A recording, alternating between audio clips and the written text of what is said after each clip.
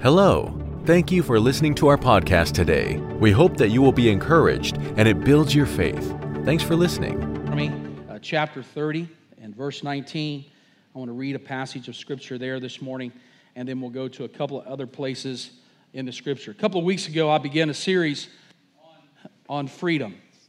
And this morning, I want to continue that series on freedom. And the next several weeks, we're going to be talking about living in freedom. I know a lot of people that are saved, but they're not free.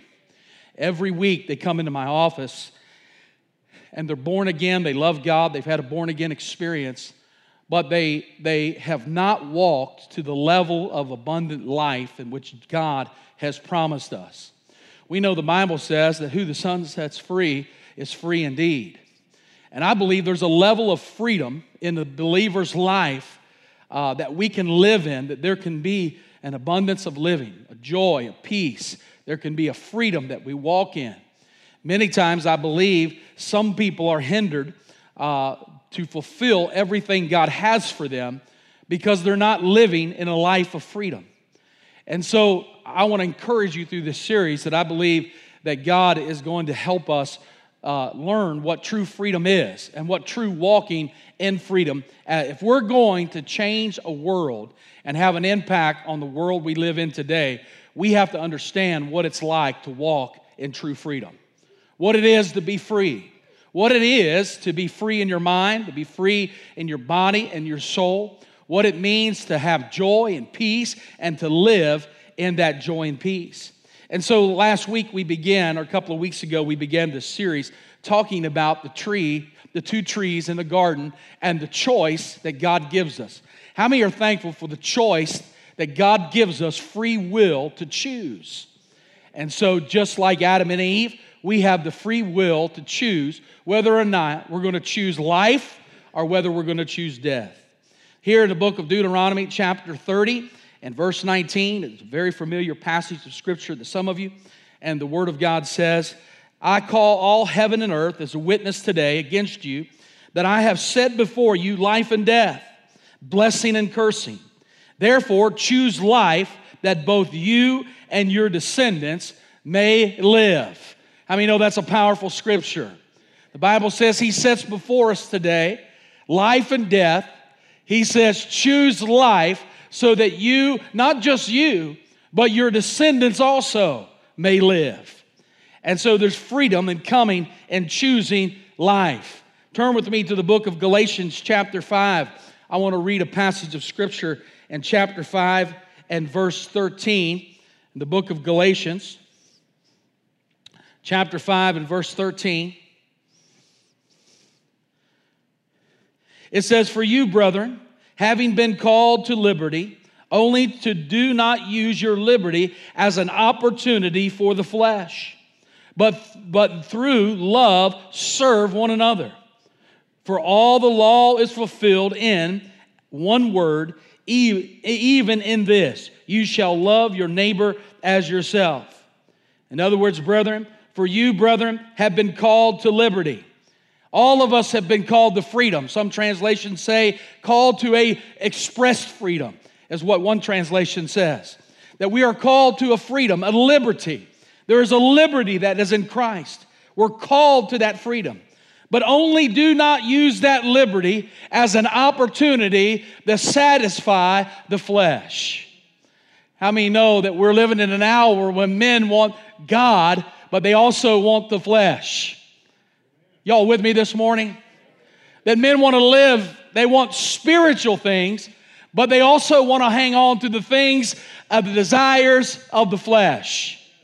But here Paul is telling them, saying, hey, do not use the liberty by which you've been given in Christ to go after the lust of the eyes, the lust of the flesh, and the pride of life. In other words, what Paul is saying is that the freedom that you have in Christ is not for the opportunity of the flesh to gain, but the freedom that you have in Christ is an opportunity for you to draw closer to God. For the Word says that when we draw close to God, He draws close to us. And so we began this series talking about the two trees. We began talking about how that the tree of the knowledge of good and evil, that if you eat of the deadly fruit of the tree of the knowledge of good and evil, that when you partake of that fruit, it leads to two things.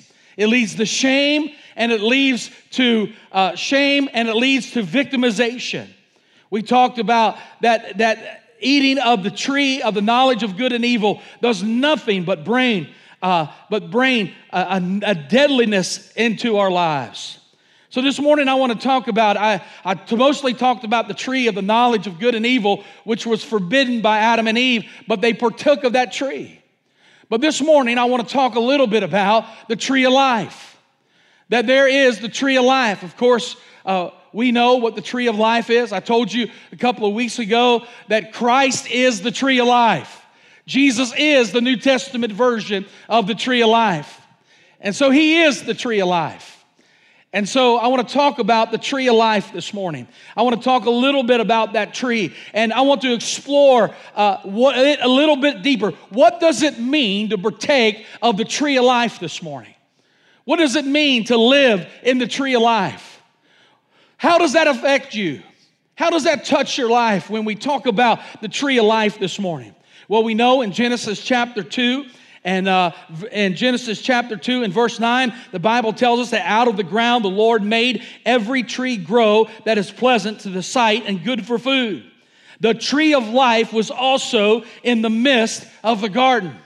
In other words, God had created all trees in the garden, the tree of life included, for food and pleasantness, and Adam and Eve could eat from any of those trees. Matter of fact, they ate from the tree of life. I believe that tree of life is what sustained them even while they were in the garden. The Bible says it was set in the midst of the garden. In the midst of the garden. But then the Bible tells us that in Genesis chapter 3, verses 22 through 24, so the Lord drove them out of the garden. After they had ate of the tree of the knowledge of good and evil, after they came to the awareness of their nakedness, after the glory of God had lifted, they realized that they were naked. The Bible said God drove them out of the garden, and He drove them out of the garden, and so that they would not partake of the tree of life again forever. In other words, they were in a fallen state. If they had eaten of the tree of life, they would have eternally been in that state and never have been able to be redeemed. But out of God's goodness, out of God's mercy, out of God's love, He drove them out of the garden so they would not eat of that tree. A lot of times we look as God driving them out of the garden as God being harsh, or God being mean, or God not understanding. I'm here to tell you sometimes what looks like God is being harsh is really the mercy of God being put on your life. Sometimes God's mercy looks harsh. Sometimes God's mercy looks like it's but God loves us and wants to protect us. And because of His love for Adam and Eve, He drove them out of the garden so they could not partake of that tree and end up in an eternal state. But if that's all that God did, if that's all that God provided, they would have been in a mess. But God has provided a way in His love and mercy. Not only did He provide provision for salvation and redemption, but He also provided access to Him again, and through Him came the tree of life, who was Christ Jesus. Thank God that He provided a way. And sometimes we think that salvation is the end all of our life. I'm telling you there's more. Listen, salvation is the primary thing. How many know we all need Christ? If you're here this morning, you need Jesus. That's the primary thing. But it's not just salvation. God wants us to walk in that salvation and live a life in freedom that we have never known before. And He has provided for us that freedom in life. 1 John 5:3 says, "For this is the love of God, that we keep His commandments, and His commandments are not burdensome." Man, when you love Jesus, His commandments are not burdensome this morning. But I like what verse 12 says. For what He has given us in His Son, he who has the Son has life, and he who does not have the Son does not have life. In other words, he who has the Son has life. He that does not have the Son does not have life. And it's interesting there, that word has in the Greek, it means to embrace, to take hold to. In other words, take hold to in the heart is what it means. He that has the Son has life. He that is taken hold of, he that has embraced, he that is taken on has life. The word life there is interesting because it means the full spectrum of life. It means life in body, soul, and spirit. It means eternal life. It means life in the flesh. It means life in our daily life. It's the full spectrum of life. It's just not eternal life, but it's life to the fullness. How many know God wants you to have life in this world? How many know God wants you to be blessed? God wants you to be happy. God wants you to live in freedom. God wants you to have a joy about your Christian life. God wants you to live in freedom. He wants your spirit to be free. He wants you to be sensitive to the things of God and the things of God. How many know that He wants to break off of you some of those things that have held you back in the fullness of what God wants to do? How many know God wants to rid those things in your life that has kept you from the fullness of His will in your life? How many know He wants to free you from the things that have been passed on from generation to generation? He wants to break anger and sadness and depression and break these things off of you so that you can walk in the newness of life. He that has the Son has life. It means he embraces it. He takes hold of it. In other words, every day he wakes up, and it's like just as you would get up and take a shower, just as you would put on your clothes, so should you wake up every day and put on Christ. Take hold of Jesus. Take hold of life. For when you take Him up, you've taken up life.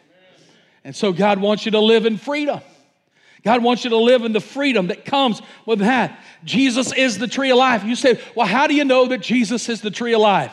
Well, Acts chapter 5 and verse 30 tells us, the God of our Father raised up Jesus, who you slew and hanged Him on a tree. 1 Peter 2:24 says, who His own self bore our sins in His own body on the tree, that we, having died to sins, might live for righteousness, like sheep that have gone astray, now returned to the shepherd and the one who is the overseer of our souls. In other words, Jesus bore our sins on the cross. He bore those sins on the cross and His own body on that tree. Why? So that we might have life and have that life abundantly. In other words, that tree that He died on is the tree of life this morning. Is the tree of hope for us. The cross is the tree and the hope of all the world. You can't find it outside of the cross this morning. And so He is the tree of life. He is everything that is life. Jesus is the tree of life. If you remember that in the garden, the first tree, the knowledge of good and evil, the first tree was forbidden to be eaten from. Now that Jesus has come and resurrected, He said, taste and see that the Lord is good. All that is willing, let him come. All has been made ready. In other words, eat as much as you want. Come to the tree of life as often as you want. Eat from the tree of life as often as you can. For there is life in the tree of life, who is Christ Jesus. That's a great promise to us this morning. That should encourage us this morning. The tree of life. What is the tree of life? What is partaking of the tree of life? It's lining up our faith with God's word and understanding of biblical truth. That's the tree of life. To take the tree of life each day, what you're doing is you're lining your faith up with God's word and the understanding of truth and of His truth. How many know there's only one truth? Y'all help me. How many know there's not many truths? As Pilate said to Jesus, what is truth? How could a man want to know what truth is when truth was standing right before him? And the truth is, there is absolute truth. There is absolute truth. Christianity is not a way to God. It is the way to God. He is the way, the truth, and the life. No man comes to the Father but through Christ Jesus and through Him. There's no other way. I said there's no other way. That is truth. That is life. How is that proven? I'll tell you how that's proven. Because of the resurrection. Because He lives today. He's alive. He's living. And He's living in us. That's an empty tomb. There's a tomb that there was a body that was there that was resurrected from the dead. And the Bible said he appeared to over 500 before he ascended to the right hand of the Father. He sent his Holy Spirit as a deposit in our life. You know what that deposit is? It is the down payment on the fact that one day Jesus will return. Woo! Hey. He's returning. And the Holy Spirit, the life-giving power of the Holy Spirit is a deposit into your life as a promise that one day he will return for his church. He's not disconnected from the world. He's not disconnected from us. God's not taken by surprise by all that's happening in the world. He is not fretting. He is not scared. He is not looking to be overturned by men or overturned by other religions. He is patiently waiting for the Father to say, go get your church and wrap this thing up. That's truth. You don't have to believe it. That's truth. I mean, it's you know how I know it's truth? It's truth because God can take somebody that has been destroyed by this life and this world, and God can take them and put his Spirit in them and save them and change their life, and an old man can die and a new man can resurrect. I'm telling you, what changed me wasn't me. Y'all gonna make me old school preach this morning. No. Let me tell you, nothing could change me but the power of Jesus. Nothing broke the bondages of the flesh in my life but Jesus. And the Holy Spirit broke the bondages of the flesh that was in my life. You want freedom? That's fine. I mean, God gives us things that help support what he does. There's nothing wrong with self-help. There's nothing wrong with a little bit of self-help. And those folks that are educated to help us walk through certain things, I'm not dismissing any of that. But what I'm telling you is that if you're going to live in true freedom, you're only going to find freedom in Christ Jesus. It's not going to be in a book. It's not going to be in another man. But it's going to be in the one who created you, made you. And if he created you and made you, he can sure fix you. Somebody say amen. Am I right about it? And through the tree of life, and the tree of the knowledge of good and evil and the tree of life is all about how we approach God. I mean, we have the free will to choose. You don't have to eat of the tree of life. It's all about how we approach God. What is your approach to God? How are you going to approach relationship with God? How are you going to approach him? While the tree of life, in other words, just as the scripture I read to you, it says, I set before you death and life, blessing and cursing, that both you and your descendants may have life. In other words, you sit here with a free will this morning to serve him or not serve him. You have a free will to make choices in your life. You have a free will to make those choices, but you do not have the right to the consequences that come with the choices that we make. Because with every choice, there is a reaction. Every choice, there is a consequence. It's either good or it's bad. I don't know about you, how many of y'all ever made bad choices in your life? I've made a few, one or two. We all know that's not true. But even in the midst of bad choices, even in the midst of making bad choices, even in the midst of making mistakes in our life, or carrying baggage of the past, or carrying decisions that we should have made that were better in our life. How many know that even then, Christ makes a way for us? How many know that he'll take the thing that has tried to destroy you and turn it around to be used for your good? How many know he'll take what the devil meant to tear you up and destroy you and turn it around and make it a victory song in your life? Why?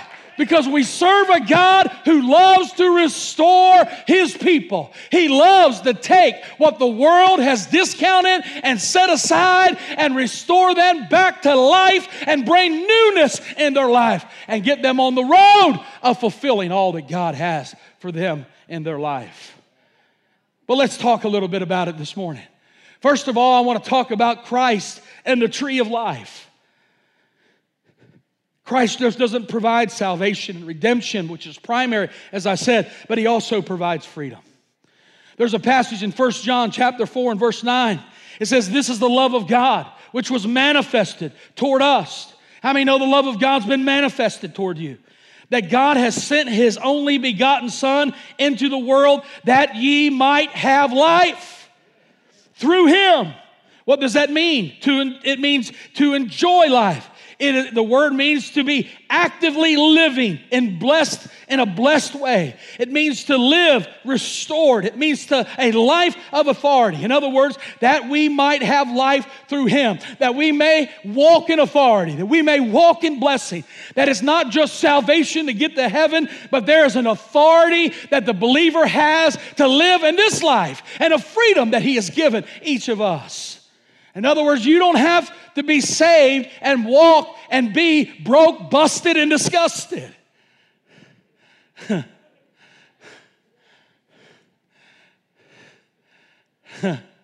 How many? I'm telling you, there's some Christians I wouldn't want to be around. Have you met them? I've met a few. They're glad they're going to heaven. But the thing is, they don't live in freedom.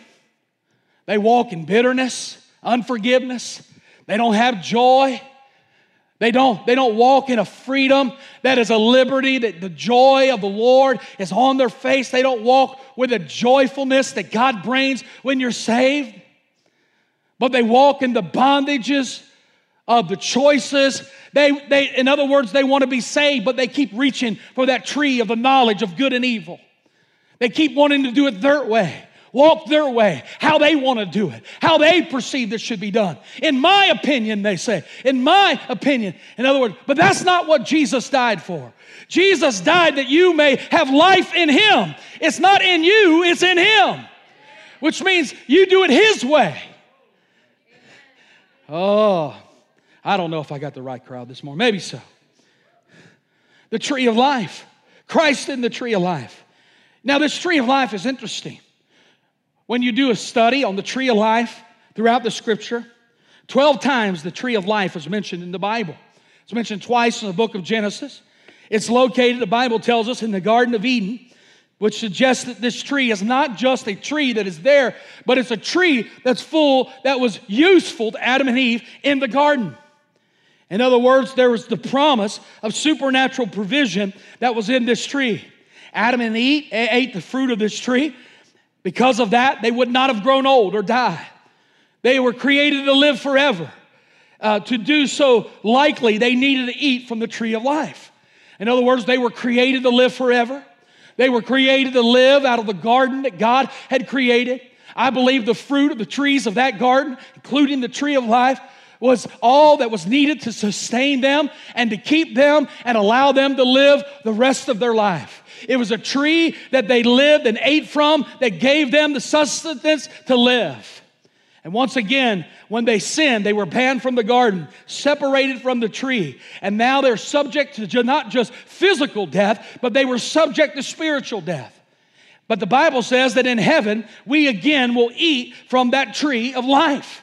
The Bible says that God put a cherubim that guarded the tree of life. They were drove out of the garden. The Bible says the next time we see those trees of life, they are in Revelation 22. We see that they are in heaven. The Bible tells us in Revelation 2:7 that he that overcomes shall eat of the tree of life. There will be a day when that will be restored again. When we get to heaven, just like Adam and Eve, we again will eat from the tree of life. There'll be a restoration of what Adam lost. There'll be a complete restoration of what sin had done to Adam and Eve and the separation that they had in the garden. Now, what is interesting is that in Revelation 22, the descriptions of the tree of life is interesting. Matter of fact, we have the description of the tree of life in the book of Ezekiel, chapter 47 and verse 12. It gives us a full description of what the tree of life is. In other words, one of the Bible commentators, one of my favorite, William Hendrickson, he said this of the tree of life, that the tree of life is collective. In other words, he believes that the tree of life was not just one tree, but it was multiple trees. That's why he says that when we read in Revelation 22, that when we see the river that runs through heaven, that on each side there were multiple trees of life who produce 12 different fruits of each kind from each tree. In other words, in heaven there's a full restoration of what was in the Garden of Eden. And so in studying the tree of life, there's an ancient Hebrew and Jewish tradition about the tree of life.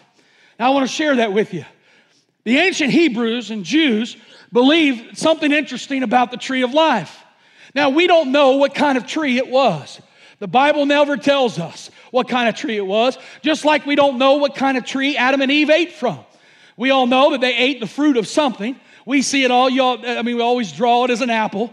They always ate the apple. And I don't know, the apple gets the bad deal, I guess. He gets the bad rap all the time. But I'm not too sure that it was an apple tree. And we're not too sure what the tree of life was.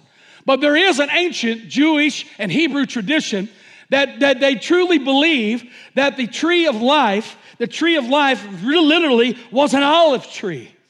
Matter of fact, the Mishnah, which is what is used to teach and train young Jewish men about the oracles of God, in the Mishnah, there is a description that quotes out of the Psalms that talk about that they believe that in the garden, that the olive tree was the tree that was eaten from in the garden. Now, we don't know that. I don't know that for sure. I'm not telling you that it was an olive tree. I'm just telling you what Jews believe and why they believe that. But if you begin to look at it, it kind of begins to make a little bit of sense. It's something that you can consider. Many scholars and Jews truly believe that the tree of life was the olive tree.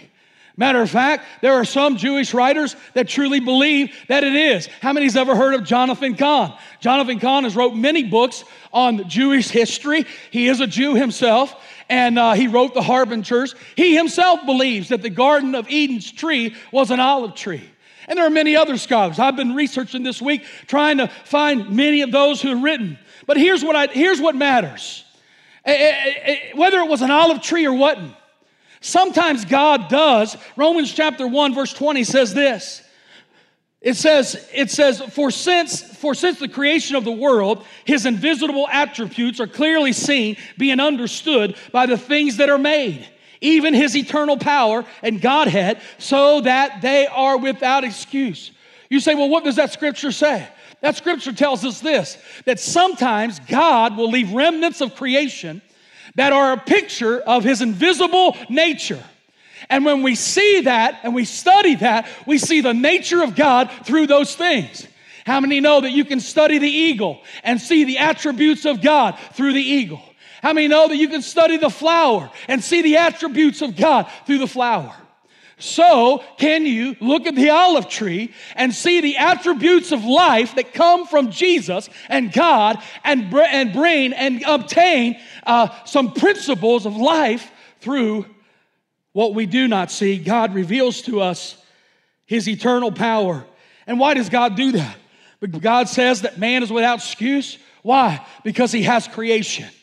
Creation in itself is a testimony to God. How many of you know when I got saved, creation looked different to me? I don't know about the rest of y'all, but when I got saved, I began to see through a different lens. Creation looked different. The trees were more beautiful. The clouds looked better. Life looked more like worth living. Everything changed in my life. There was a newness and a freshness, and I could see the hand of God painted all over the canvas of this world. And if you're born again this morning, you'll wake up every day, and every sunset, every sunrise, every bird that flies over, every waterfall, every river, every stream is an example of the goodness and the love of God. Why? I'm hustling, y'all. I'm going to get there. But we're going somewhere this morning. But through the olive trees, we can still, listen, the olive tree today still exists. And you know the olive tree today is one of the most rejuvenating trees. It is a tree that carries the most benefits. I mean, it's the benefit to our human nature, our human body. There's benefits to our digestive system. It prevents diseases. Matter of fact, it is one of the most beneficial fruits of any tree on the earth today. Now, wouldn't it be just like God to leave a remnant of the olive tree as a picture of the tree of life? Who is the tree of life? It's Christ Jesus.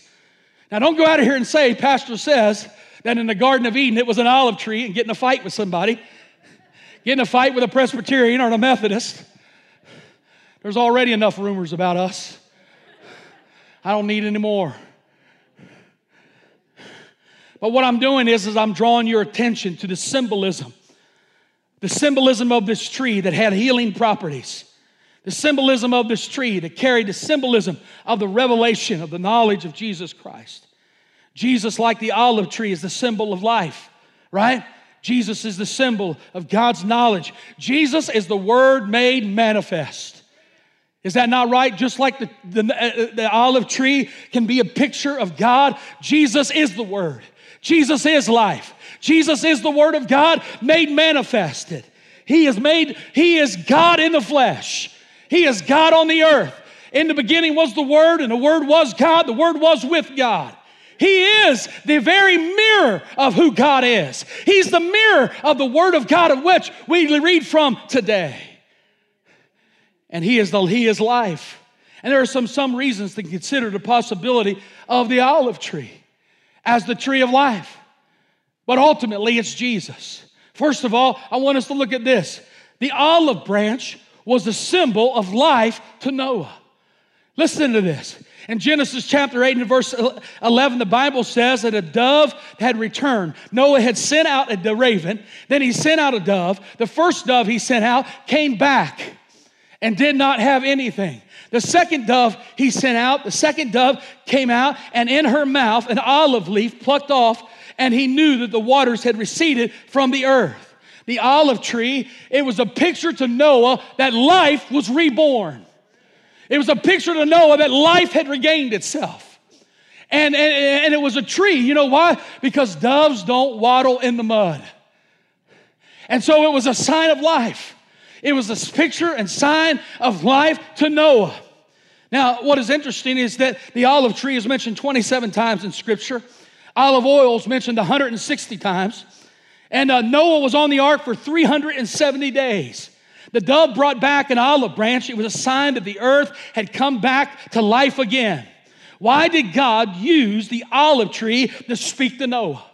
Why was it an olive branch? Why wasn't it a palm tree? Why wasn't it something else? Why didn't he do nothing? Listen, I don't believe there's nothing in Scripture that's random. I don't believe God does anything by chance or by action or by circumstance. God does everything with a meaning. I believe everything in this word, there's a meaning to it. There's an expression. Now, just because we don't know it doesn't mean that it doesn't have meaning. But there's an expression. You know how I know that? Because the Bible says all Scripture is given by inspiration of God, is profitable to doctrine, reproof, and correction. For what? For the instruction in righteousness.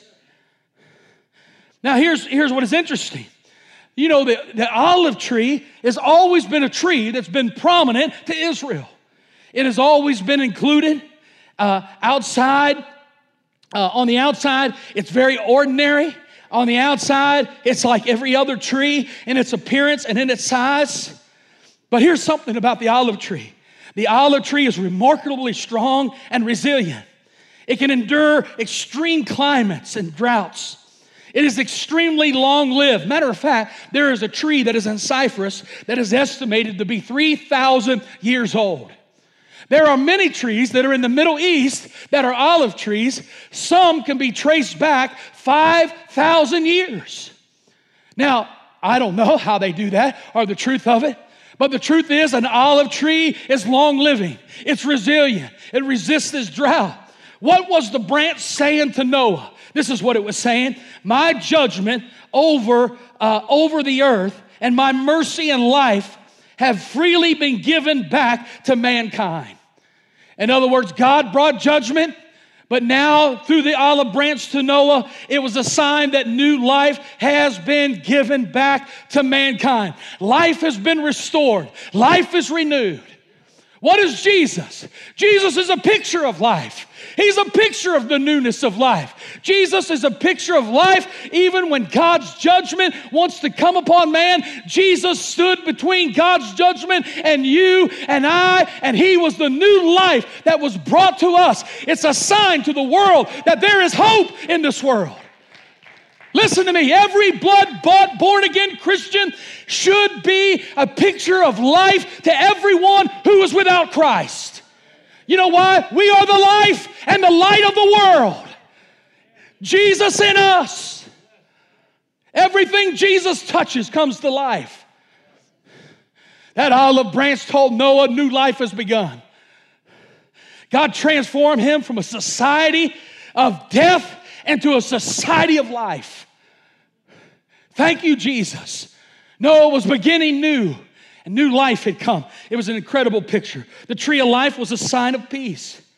Now think about this for a moment. How many of y'all have gardens? Anybody have gardens at your house? Not anymore.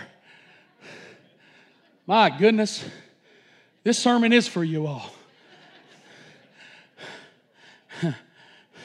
How many know the Garden of Eden was probably the most famous of all gardens? We know that, right? It was a garden. Listen, it's typically a picture of earthly paradise. A garden is the image of the soul and innocence. Garden is a picture of fertility. It is a picture that represents happiness. It represents peace. In other words, a garden was used to create a peaceful atmosphere where there is rest and revitalization. That's where a garden is. Listen, that's why the Bible says the tree of life was in the midst of the garden. In other words, it was the center of the garden. You know what that means? That means the tree of life being the center of the garden, it made sure of one thing, that there was peace and harmony always in that garden. That in that garden there would always be revitalization. There would always be life. There would always be peace. It was a picture of the tree of life. Let me tell you something. Jesus in the midst of our life is true peace. When Jesus is the center of who we are, everything around us comes in order. He is the peace that passes all understanding. He is peace. Jesus is peace. And the Garden of Eden, in the midst of that tree of life, produced peace. And that's what Jesus does in our life.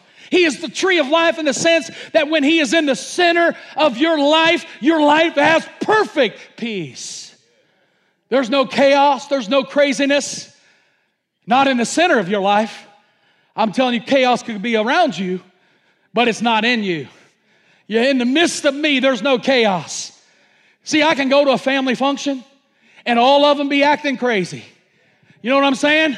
All of them be acting goofy. All of them be messing. I could be in the middle of the world and all kinds of chaos breaking out, all kinds of goofiness going on. But when I'm there, if Christ is in me, in the midst of me, on the outside may be chaos, but on the inside, there is perfect peace. That is why you can go through a storm and in you can be peace. That is why you can go through a trial and in you can be peace. I hope y'all hearing me this morning. There is a tree of life we can eat from this morning, and it is Christ Jesus. He is the peace that passes all understanding.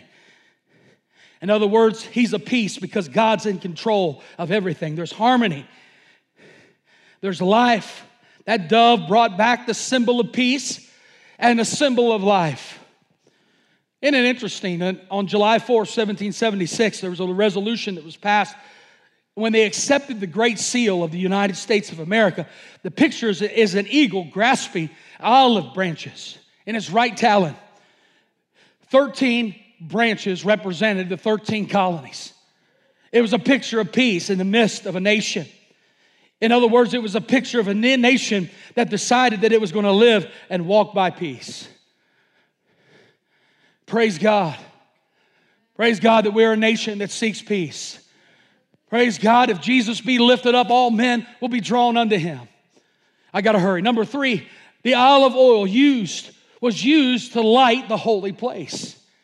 The olive oil that came out of the olive tree brought life and light to the holy place. Exodus chapter 28, verses 20 and 21. It produced light for the holy place. In other words, what does that speak of? In other words, the oil that came out of the olive tree was an oil that was used to produce light. It was an oil that was produced. In other words, when the holy place was lit up, then what could be done? It means that this priest could go about serving the Lord, about seeing what was lit and inside the holy place. Listen, Jesus as being the tree of life, He is the light that is inside of us. And He is the light. What does He do? He brings understanding to us. He brings spiritual truths to light in our heart. He brings truths that are living in us. In other words, we're able to see things like God sees them.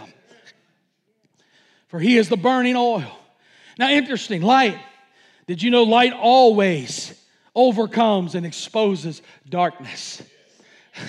I said when light comes into the world, it exposes darkness. It exposes what's in the darkness. It exposes what's in the dark. Light also is stronger than darkness. How many know light is stronger than darkness? God is stronger than Satan. God is stronger than the devil. God rules over darkness. And we know that light is stronger than darkness. We also know light is good. Say, light is good. How do we know light is good? The Bible said, and darkness covered the face of the earth and the deep. Listen, and the earth was without form and void. In other words, darkness covered the earth. But then what did God do? He said, let there be light. And darkness was no more. In other words, light overcame the darkness. Overcame the darkness, and darkness had to flee. And God called it good. In other words, light has been an incredible picture. Jesus called Himself the light of the world. He's the incarnated Word of God, John 1 says. The Word of God who came as a light to enlighten all men of His goodness. He is the light of all the world. Now, here's what's interesting.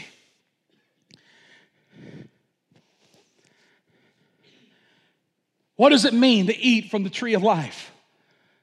And I'm going to close. I'm going to give you a couple of things. Number one, to eat from the tree of life, you are now a son and not a slave.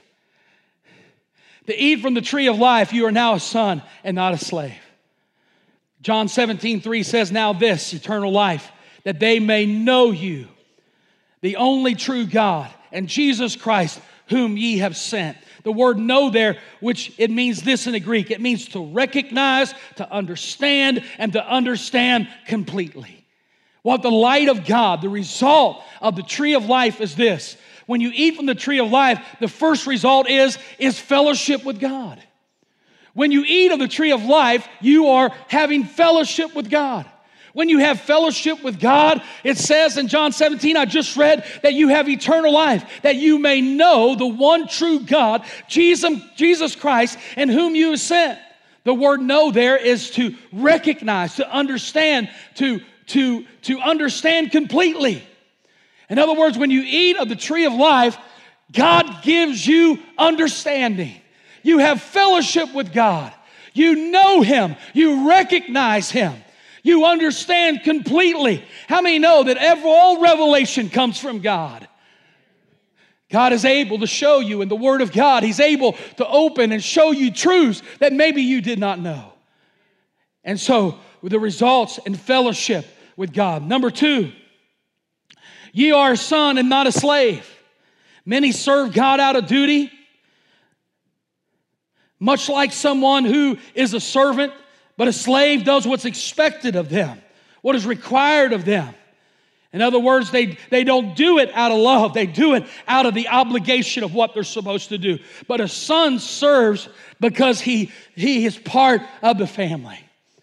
In other words, as a child of God, I love God because I'm part of His family. I am His son. I am a child of God. I am faithful because of the love for the Father, because I love Christ. And so I look at myself this morning, not just as somebody who's a slave who has to do Christian duty. I look at myself as a son this morning. You should look at yourself as a daughter this morning who God has redeemed. You're a part of His family. And when you eat of the tree of life, you'll live like a daughter and a son and not a slave. Galatians 4:7, therefore you are no longer a slave, but a son. And if a son, then an heir to all of God through Christ Jesus. 2 Corinthians 6:18 says, I will be the father to you, and you shall be my sons and daughters. Whew. So number one, results in fellowship with God. Number two, you are a son and not a slave. Number three, if you eat from the tree of life, the last thing is that it'll bring spiritual order to your life.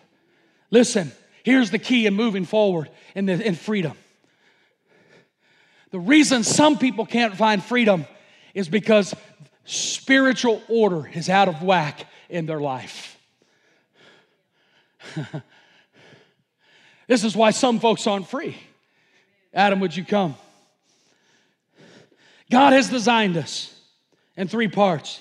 He's designed us body, soul, and spirit. He's designed us body, soul, and spirit. In the book of Romans chapter 7, I want to read this to you.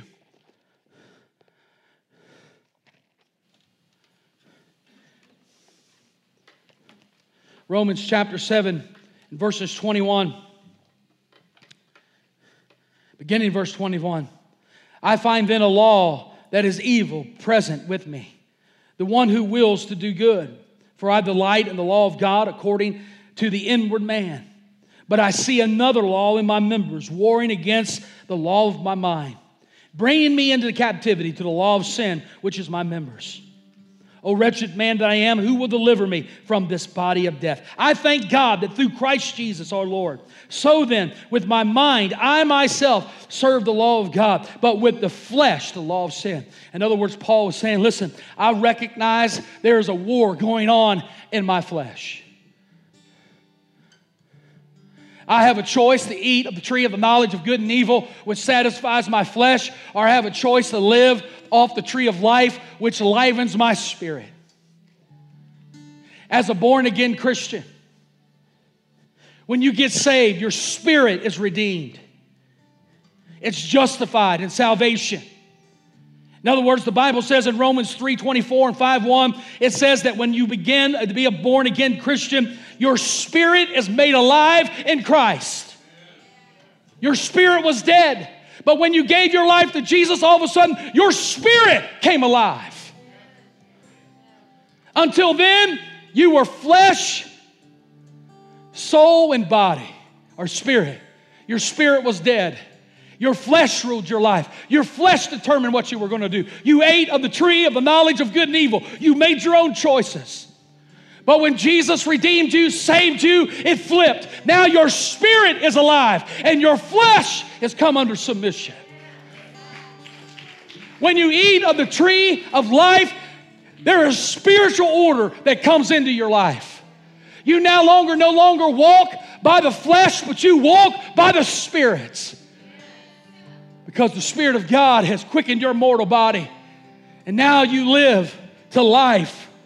Your spirit has redeemed. But not only has your spirit been redeemed, but your soul must be restored. Whew.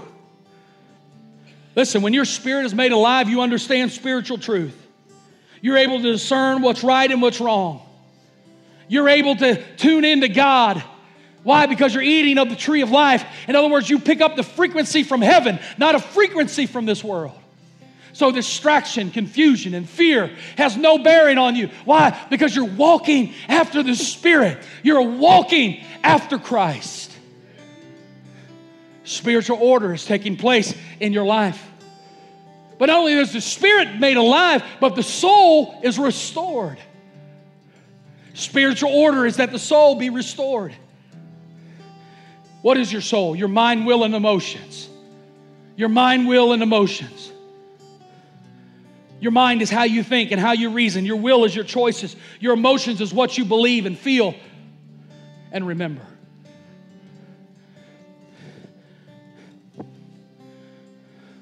Whew. Lord, restore my soul. Let my mind, will, and emotions be ordered of the Lord.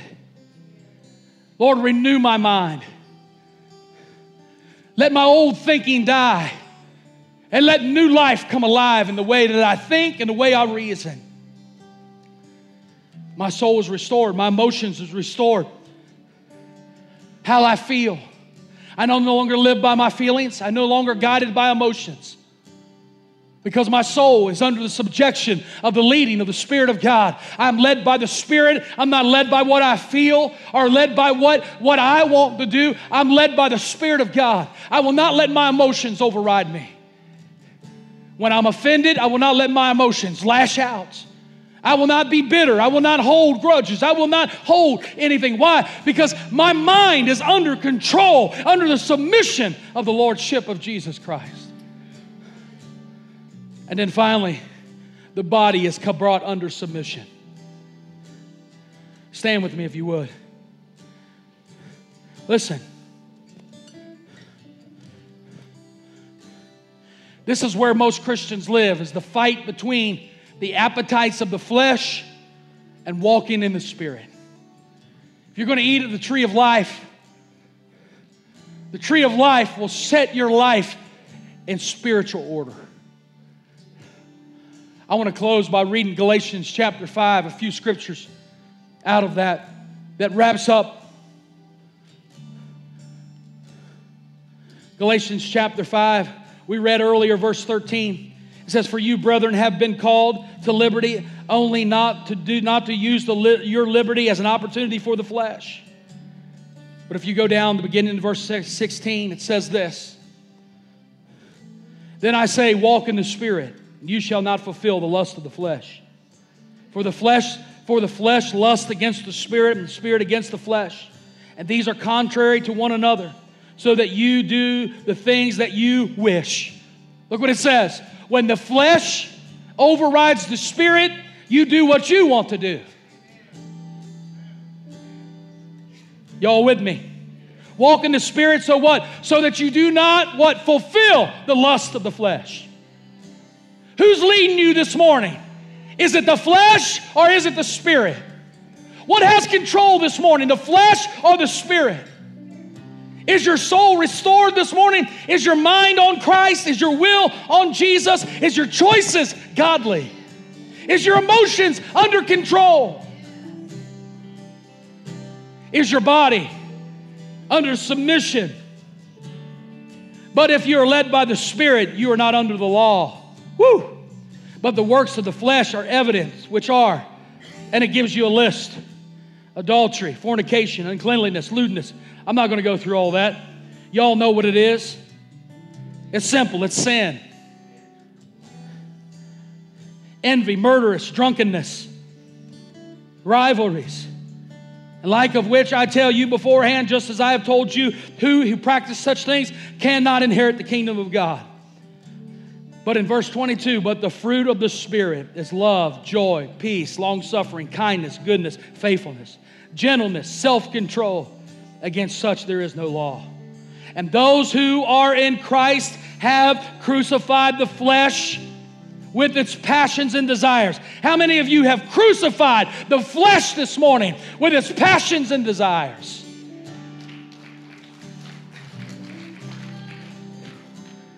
I'm just reading the Bible, y'all. Is that all right? If we live in the Spirit, let us also walk in the Spirit. Let us not become conceited, provoking one another, envying one another. In other words, don't walk in self-righteousness, walk in humility. I want to tell you, if the church can get this right, we'll change the world.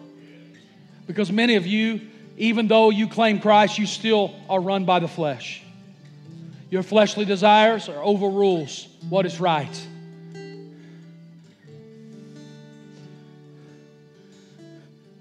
This is rampant. You know how I'm rampant? Because my office is full every week of people that are struggling Listen, they're struggling with the flesh.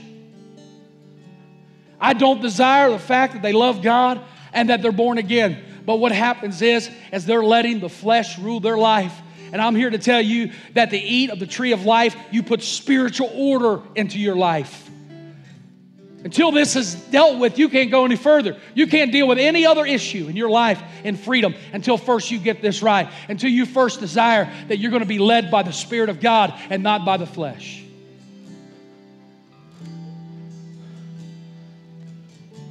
So I want to close this morning with this. I want to give you an opportunity to say, God, first of all, if you're here and you don't know Christ as your personal Savior, I want you to know today's your day. Today's the greatest day of your life. Me and Laura spent a couple days this week. We went away for 2 or 3 days. And I drove past the church I got saved in. You know why I did that? Because I just want the devil to remind the devil that I'm still serving and I'm still worshiping and I still love God. I want to remind him that when I buried my sin there 32 years ago, they're still buried there. I didn't take them back up or pick them back up and walk with them again. I walked on with Christ. I left them there, right there at 1411 Antioch Road, Johnson City, Tennessee. Antioch Baptist Church, 10 minutes to 11, classroom 102, Paul Garland speaking on the Apostle Paul in Acts 9. I knelt right there in that Sunday school classroom, gave my life to Jesus, went upstairs, walked the center aisle, gave my life to Jesus. When I walked out of that church, I was a new creation in Christ Jesus, and something in me changed. Just like something in you changed. You know what happened? There was a flip going on. My flesh was in control. Now my spirit came alive and alive in Christ. Now my flesh was secondary and my spirit was first. And that's what needs to happen to you this morning. You've let the flesh run your life. You've reacted to life instead of walked in the peace of God. You thought you could fix it. Only God can fix it. Stop putting your trust in yourself. Stop trying to do it your way. I know, preacher. I heard it before. Well, hear it again. All the income free. But most of us, we do the hokey pokey Christianity. You put your right foot in, or that's my left. Put your right foot in and your right foot out. Your right foot in and you shake it all about. You do a hokey pokey and you turn yourself around and you think you're living for God. That don't work, so you put your left foot in and your right arm in and your left arm. You keep putting things in and pulling them out. Keep putting some of it in and some of it out. You live for God for a month and then you back off again. I got the right crowd. I'm telling you, this is where people are. They'll come and get saved and born again, and you see them in church for a month, and all of a sudden the first trial they get, they run off, and you don't see them for 2 months. Quit picking the flesh up. Quit picking up what Jesus has crucified. Run with it, baby. Put your whole self in. Thank you for joining us for River Valley Community Church's podcast. If you feel led to give, you can click on the donation link in the description or visit our website at rivervalleymadison.com. If you've enjoyed the podcast, you can subscribe or share with your friends. Thanks again for listening. God bless you.